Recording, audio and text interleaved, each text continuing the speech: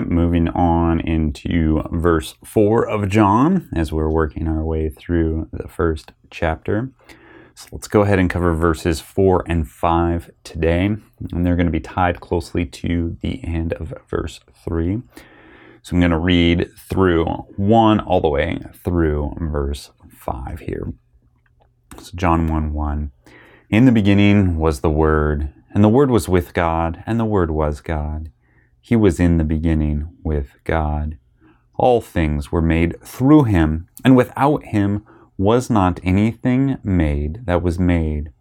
In him was life, and the life was the light of men. The light shines in darkness, and the darkness has not overcome it. And this is a really good part here as we're coming to the close of the first little section of John. We get to see that in Jesus, he's the one that we've been talking about this whole time, is the life and is the light. And so in that beginning of verse 4 there, in him was life, and the life was the light of men. And so yesterday we talked about in verse 3 that Jesus was the agent, the means of all creation, and that all things were made through him and for him, and that he's given us all life. And so now we see, especially calling out, that in him was this life, and the life was the light of men. And so each and every one of us owe our life and our very existence to Jesus, and to God. This definitely comes to remind me of Colossians chapter 1, verse 15 through 17. He is the image of the invisible God. So the he there is talking still about Jesus. He is the image of the invisible God, the firstborn of all creation. For by him all things were created in heaven and on earth, visible and invisible, whether thrones or dominions or rulers or authorities. All things were created through him and for him. And he is before all things, and in him all things hold together. And so we see there, we're reminded again that it is through and for Jesus that all things are created, and that as the greater, he has all authority over everyone. So he's the King of Kings, the Lord of Lords.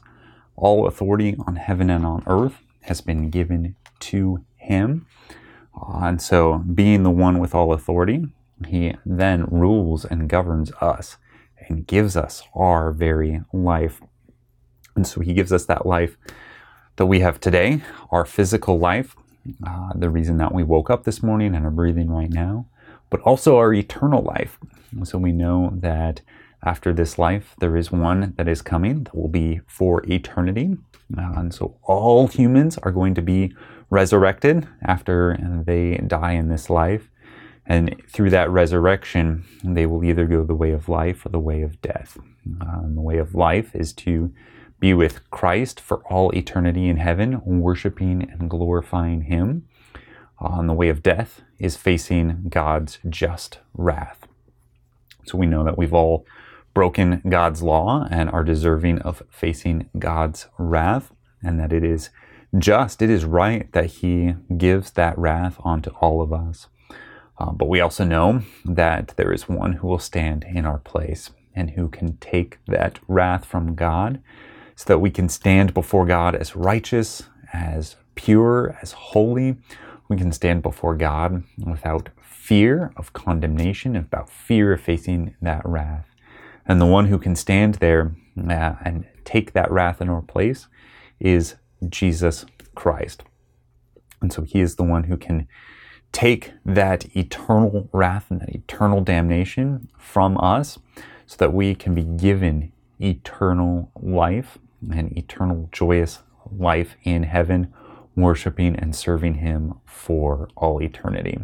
So it's through Christ as the creator, the agent, and the sustainer of all things that we're given our physical life and the possibility of our eternal life. So that's just what's so exciting about that beginning part of this verse here, that in him was life, both the physical and the spiritual life. All things are through Jesus Christ. And then it moves on to say that this life was the light of men, and the light shines in the darkness, and the darkness has not overcome it. And so this is where we see the contrast between light and dark. The beginning of verse 1 says, in the beginning, which reminds us of Genesis 1:1. In the beginning, God created.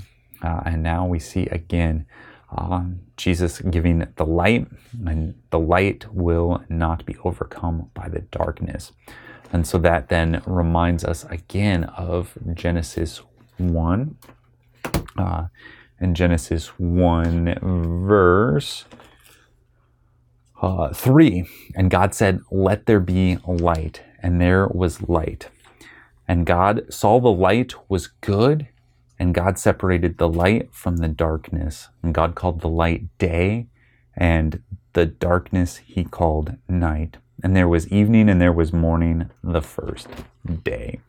So this verse starts to draw back to the creation account, draws back to the distinction between day and night, light and dark, light being good and dark being bad, light being Christ and with him and the joy of our salvation, and the darkness being hell and God's wrath and eternal damnation. And so we see here that this just reminds us of that distinction and the split there.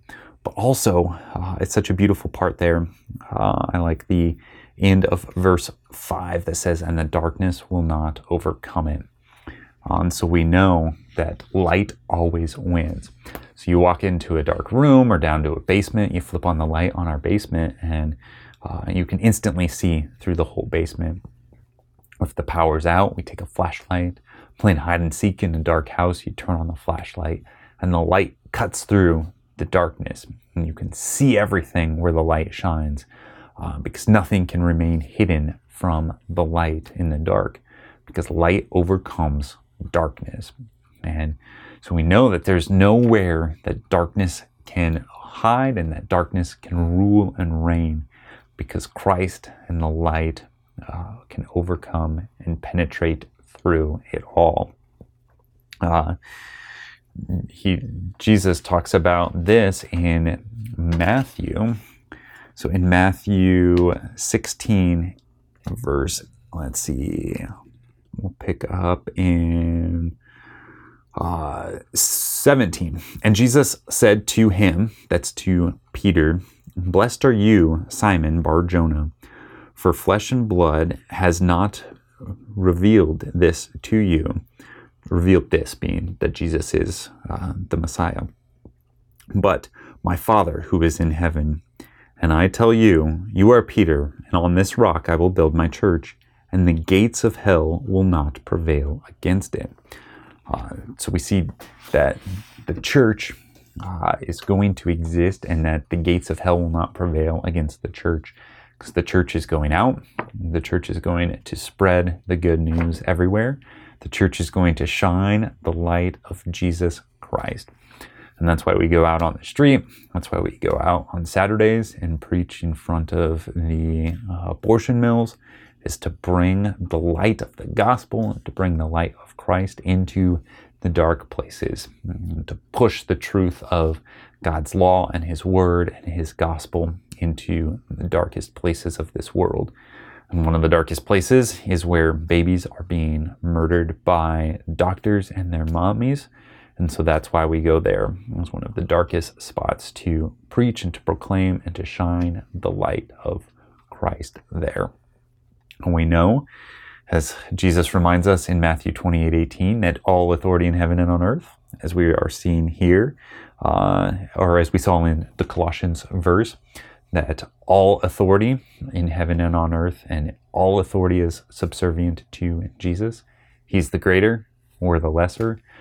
So everything is subject to him, including abortion, and including those doctors who perform it and the moms who bring their babies there. And so we know that one day We will see the end of abortion, and we'll see the end of all sin and all guilt and all shame as Christ comes to consummate his rule and reign over this world. So it's something exciting, something we pray about, it's something that we are always eager for.